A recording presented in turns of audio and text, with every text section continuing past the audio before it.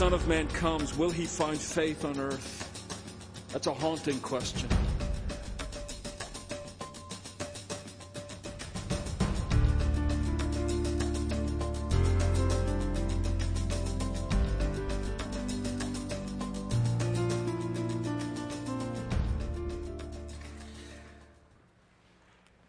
But my goal this morning is that you would come to delight in the person of the Holy Spirit.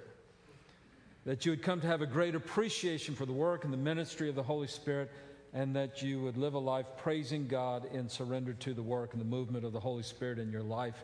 One of the great moments for me as a Christian believer was the day I realized I don't have to do any of that stuff that the Bible talks about, but that God would do it in me through the power of the Holy Spirit. At that moment, the weight of religion was taken off my shoulders, and the joy and the power of a personal relationship with Christ came to the forefront of my understanding of who I was.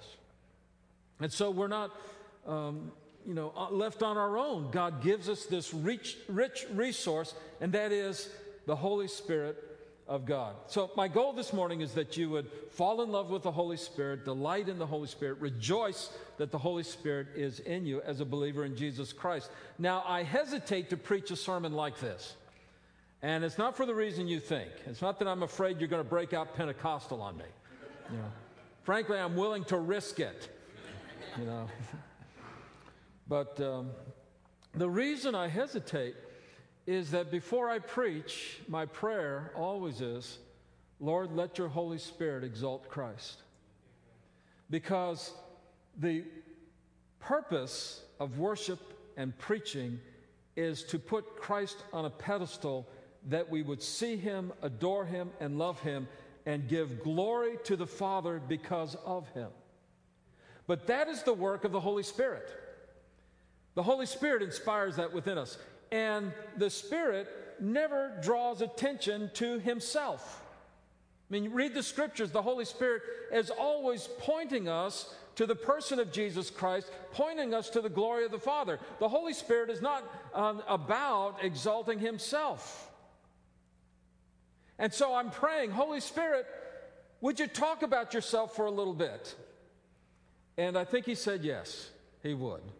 And so my goal is that you would delight in the person of the Holy Spirit. Now, as Baptists, we're sort of afraid to do that. There's that whole fear that if the Holy Spirit gets a hold of us, we might actually start worshiping with everything we've got. First Baptist Church of Waldorf, hallelujah. Praise God. That's about it. Some of you know better than that, and you are, but look, this is the way I was raised. Don't blame me.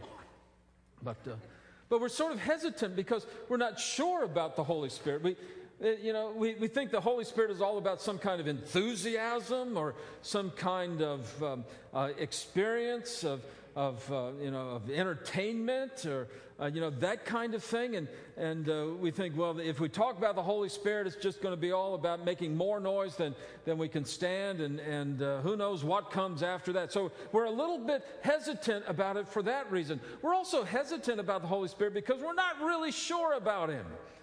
We know he pops up at the end of the doxology.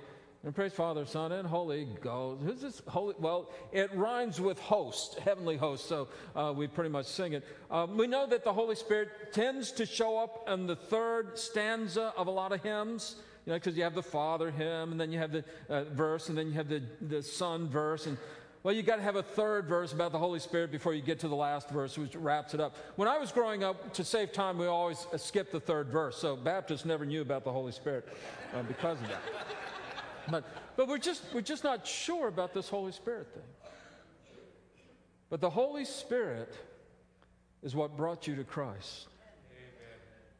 If you've had that moment where you finally figured out that I am a sinner and I am lost, I'm wounded and I'm broken, I am apart from God, and it's my sin that has separated me from God the Father, and there's nothing I can do to bring myself up to heaven that he would notice me. When you were convicted of your sin, that was the work of the Holy Spirit. And when you realize that Jesus Christ died for my sins, not as a theological abstraction, but as a very personal sacrifice, that he shed his blood for me. And when he died in my place. And because of his cross, I can have my sins forgiven. When you came to that conclusion, that was the work of the Holy Spirit within you. And when finally your heart was changed and you came to the point where you said, Jesus Christ is my Lord and he is my Savior, my Lord and my God, when you came to that moment, that was the work of the Holy Spirit within you. See, without the Holy Spirit, the technical term is sunk. We just have no way to come to God. We're not capable of figuring it out or generating the energy or the faith. All that is the gift of God, and that is the work of the Holy Spirit within us. And if you're a believer in Jesus Christ and you came to one of those groundbreaking moments where you just realized a great biblical truth, you came to a time where you realized that you needed to take a quantum step forward in faith and in obedience, that was the work of the Holy Spirit. You see, the Holy Spirit convicts us of our sin. The Holy Spirit gives us the courage of faith. The Holy Spirit changes our heart. The Holy Spirit moves us to latch onto Christ and to embrace him. The Holy Spirit moves us to worship and to glorify him. So it's the work of the Holy Spirit that brings us to exalt Christ in order to give glory to the Father through the Son, Jesus Christ. So the Holy Spirit is absolutely at work in the life of the believer. That's why, if you've ever had a passage of Scripture that didn't make sense to you, you ever have that happen? Trust me, there are some parts of the Bible that are hard to understand. But if you ever had one of those and you said, I can't make heads or tails out of this, I don't know what's going on, and then maybe years later or a little bit later, whatever it was, you came to a point and then suddenly it fell into place and you said, oh, so that's what it meant. Now I see how that applies over here. Now it's all coming together. That's the work of the Holy Spirit. That's why you can know the Word of God. You can know the Scripture because the Holy Spirit works in the heart of the believer, in the mind of the believer, to give us understanding.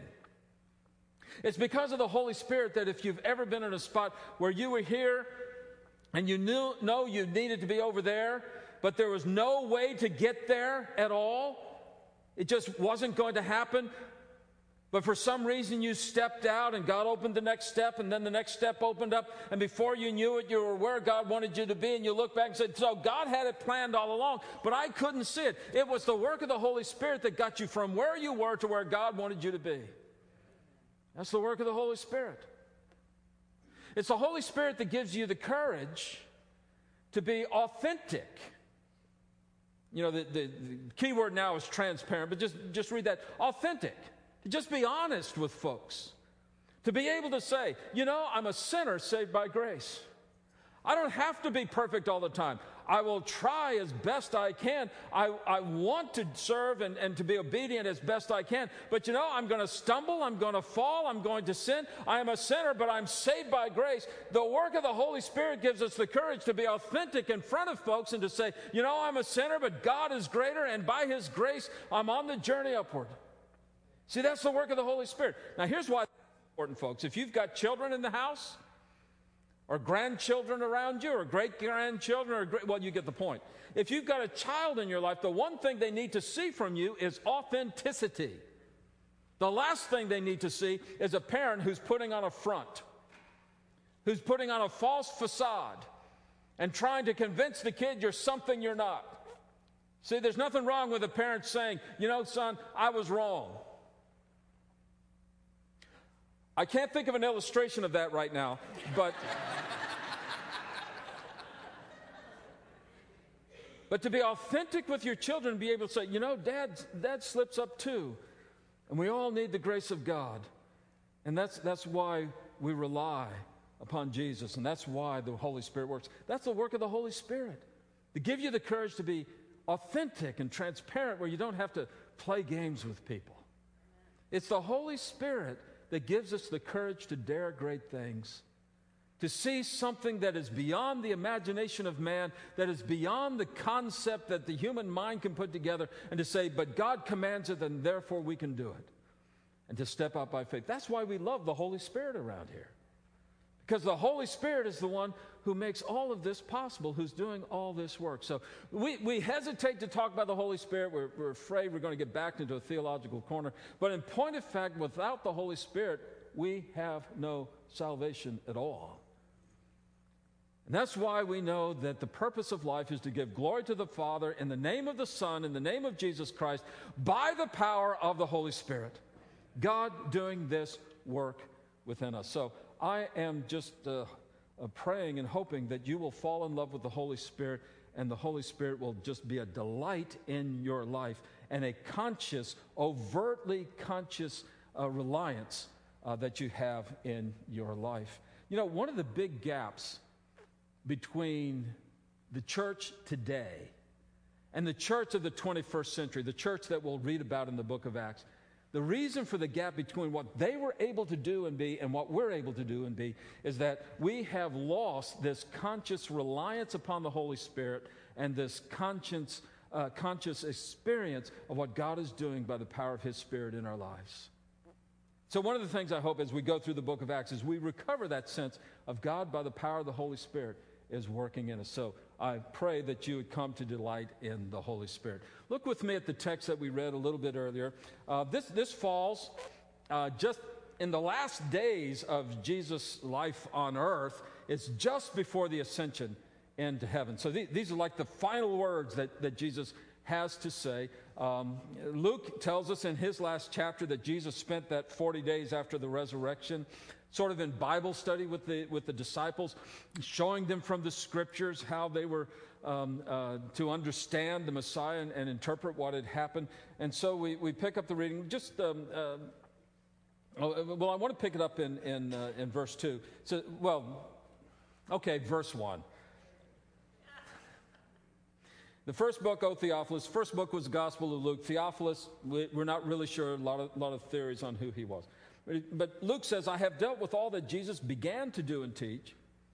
By the way, the Gospel of Luke is what Jesus began to do. The book of Acts is what Jesus continued to do by the power of the Holy Spirit in the body of Christ.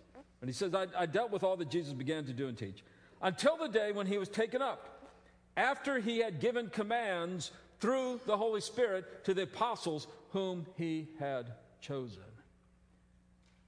It says here that Jesus gave commands, but it was through the Holy Spirit.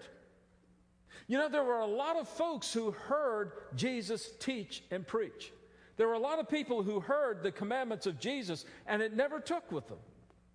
It just never occurred to them that this was something they needed to invest their lives in. I mean, you remember the time Jesus was with the multitude, John 6, and he's with the multitude, and he says, you know, folks, you need to eat my flesh and drink my blood, or else you have no life in you. The people said, whoa, wait a minute, that seems just a little bit fuzzy there, Jesus. Would you like to clarify it? Jesus said, okay, let me clarify it this way. Unless you eat of my flesh and drink of my blood, you have no life in you.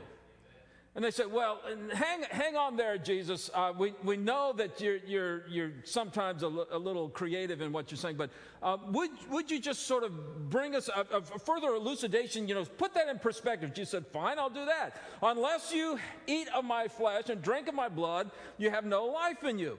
And so the folks said, this is hard. This is harder than math. This is really hard. And they left him. They left him. They weren't going to take it. But the disciples who had heard the same hard saying of Jesus stayed with him. And Jesus said, are you leaving too? They said, where shall we go? You have the words of life. Now, what was the difference? What was the difference? Maybe the disciples were smarter than everybody else. I mean, when we read the Gospels, don't the disciples seem to be a right smart group of guys to you? Like academic geniuses? I don't think so. Maybe they were just more sensitive to things.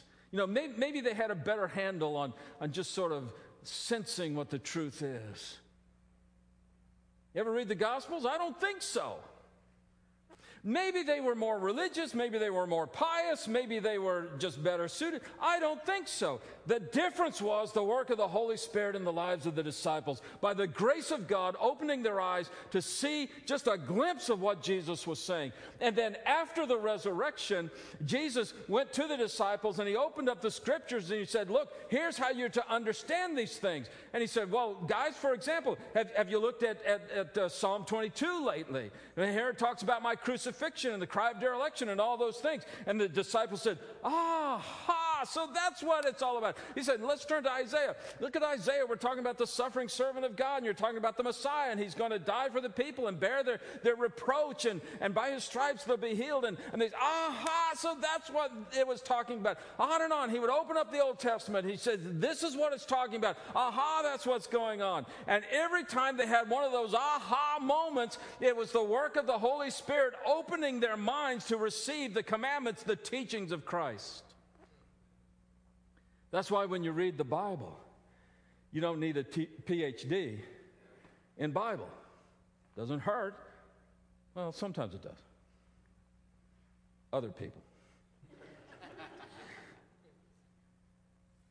What you need is to surrender to the work and the leading and the teaching of the Holy Spirit of God.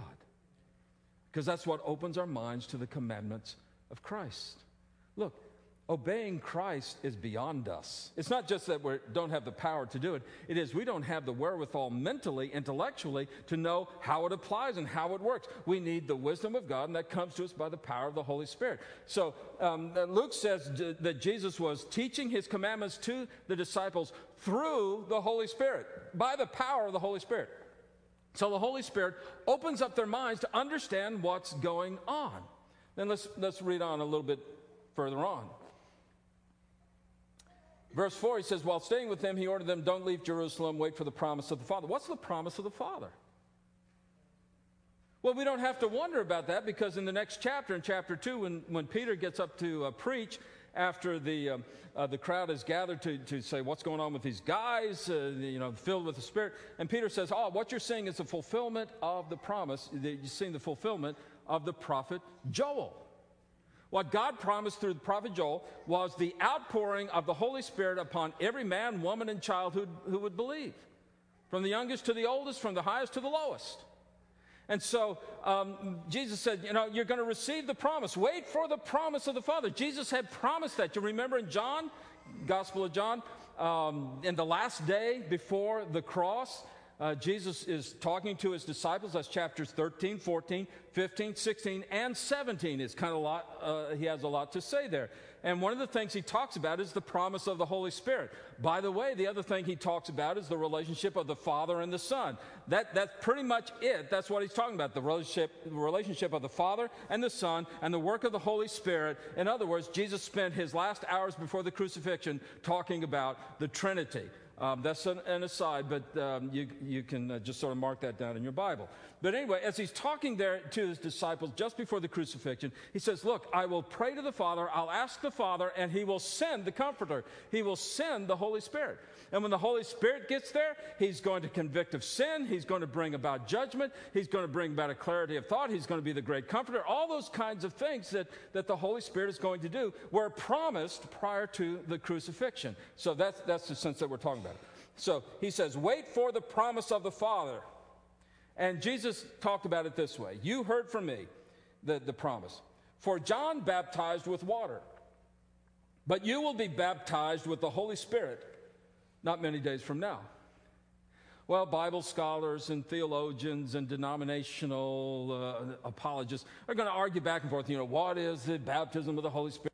When does it happen? How can you receive the baptism of the Holy Spirit? Is it the same as this and that and the other thing? I mean, a lot of theories on that. We won't go into that. We really don't have to worry about it too much. Jesus said, you'll receive the baptism of the Holy Spirit in a few days. Well, you just go a few days later in Acts chapter 2, verse 1 following, and you find the followers of Jesus in the upper room there in a season of prayer.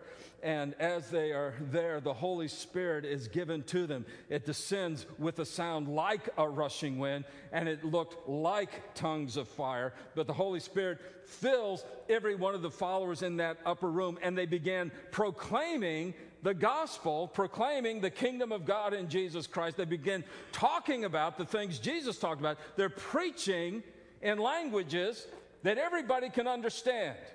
All right. And that's the outpouring of the Holy Spirit. And so when Jesus said, you'll be baptized in just a few days, he's talking about the day of Pentecost. Now here's what happened on the day of Pentecost. These guys loved Jesus. They just weren't sure of themselves. They adored Jesus, but they weren't sure they could stand up for him. These guys had an absolute commitment to Jesus, but there were little asterisks and qualifications in the margins. After the day of Pentecost, these guys loved Jesus so much nothing could stop them. They loved Jesus so much that they did nutty things like stand in front of the rulers who had just crucified him and said, you know, you crucified the Son of God. By the way, God raised him. Wouldn't you like to repent? They did nutty things like saying, you know, we must obey God rather than man. Suddenly after the baptism of the Holy Spirit, they started saying things like, there is no other name under heaven given among men whereby we must be saved. You see, after the Holy Spirit filled them and came upon them, they had a passion for Jesus Christ. And that's what the Holy Spirit does for the believer. He gives us that passion for Jesus, that all-consuming love and devotion for Christ. That is the work of the Holy Spirit. Now, you may not notice that so much because, again, the Holy Spirit works to point us to Jesus, but that's the work of the Holy Spirit, to give us a passion for Christ. Okay. Very, very quickly, we move on to the next part of it. Well, they hear this, and so in verse 6 they say, hey, Jesus, is the kingdom coming now? Because Jesus said, wait for the promise. And they said, promise of the Holy Spirit, that must be the end times. That must mean that Messiah will come. That must mean that Israel will be vindicated. That must mean that we get to show off that we're on thrones, you know, at the right hand of the Messiah. Surely this means something good for us. And so they said, Jesus, at this time will the kingdom be restored. Jesus said, guys. Look, it's not for you to know when. But even better than knowing when is knowing this. You will receive power when the Holy Spirit has come upon you. And when the Holy Spirit comes upon you with power, you'll start to be my witnesses. And you'll be my witnesses in Jerusalem and in Judea and in Samaria and to the uttermost parts of the earth. You will be my witnesses because when the Holy Spirit comes upon you, you will receive power. That's why we love the Holy Spirit around here. We can do things that we could not do otherwise. I mean, audacious things. Audacious things like volunteering. Not me. I'm no good. Didn't want you. Wanted the Holy Spirit in you. See, so all you got to do, you say, you know, I love the Holy Spirit. I have a passion for Jesus. He's given me power to do what I wouldn't want to do. Me. Let me volunteer for Vacation Bible School. You saw that, didn't you? I expect to have the faculty filled up by the end of the day. But we have power to do what we didn't think we could do. You know, Lord, that person has hurt me so badly, has wounded me so deeply. I don't know if I can ever forgive them. Of course you can't. The Holy Spirit gives you the power to exalt Jesus by forgiving. The Holy Spirit gives you the power to be loving and kind and merciful. The Holy Spirit gives you the courage to speak the name for Jesus. The Holy Spirit gives you the courage to say, Jesus is my Lord and He is my God. And that's whom I serve. And so the Holy Spirit brings power when He has come upon us. So let me suggest it to you in really in 3 words. The head, the heart, and the hands. You carry those around with you? Okay, you're carrying the sermon outline with you. The Holy Spirit gives understanding to the head, to our thinking and clarity of thought. And when we are surrendered in prayer and seeking the glory of God by the power of the Holy Spirit in the name of Jesus, will correct us and reprove us and bring us back to where we need to be. And will straighten up our thinking. And the Holy Spirit gives us a passion in the heart, a passion for Jesus Christ, a love so deep and profound for Him that nothing can dissuade us from following Him. And the Holy Spirit will give us power, strength for our hands, that we can do what Jesus Christ wants us to do by the power of the Holy Spirit. That's why we love the Holy Spirit around here. Now you're saying, well, how does that work for me? How does that come into my life? I understand it for religious folks and my kooky neighbor across the way, but how does that come to my life? First, I believe. See, if you are a believer in Jesus Christ, it is the Holy Spirit that worked that in you. 1 Corinthians 12:3 says that no one can say Jesus is Lord except by the power, except by the Holy Spirit. So if you've come to Christ, that was the work of the Holy Spirit in you. If you have not come to Christ, none of this will make sense anyway. Because apart from Christ, we cannot know the Holy Spirit within us. So the first thing to say is, I believe, I accept the atoning death of Jesus Christ for my sins. I believe, I invest my life by faith in Him, I believe. Secondly, say thank you. You see, the Holy Spirit isn't given to just a few Christians. It's not as though the Holy Spirit is given to a couple of professional Christians or to somebody who's worked their way up the ladder to earn enough merit badges that now they get the Holy Spirit. The Holy Spirit is not given to just a few folks who happen to be inclined that way. The Holy Spirit is given to every believer in Jesus Christ. And so thank and praise God for the gift of the Holy Spirit. And don't say to yourself, I'm waiting for the Spirit to come. God has commanded me. And what He commands I can do because of the gift of the Holy Spirit. So just say, thank you, Lord. And then the next thing to say is, okay. You commanded? Okay. You're leading me to worship? Okay. You're leading me to love and adore Christ? Okay. You're leading me to witness? Okay. You're leading me to be more Christ-like? Okay. Whatever you want, Holy Spirit, that is okay. That's what I want too. Because when we are surrendered to the work of the Spirit brings our lives where they need to be for the glory of the Father, in the name of the Son, by the power of the Holy Spirit. That's why we love the Holy Spirit around here. And my desire is that you would love Him and delight in Him.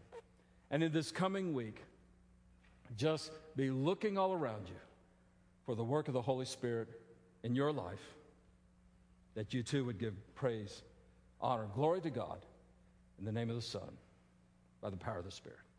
Let's pray together. And Father, I'm so thankful that you are the one who has ordained, who has accomplished, who works all these things. And so I pray for the outpouring of your Holy Spirit upon us this morning, that brother or sister in Christ who today feels defeated, or this morning feels as though they've come to the end of their rope. Father, by the power of your Holy Spirit, lift their eyes to see the glory of what you're doing in Christ.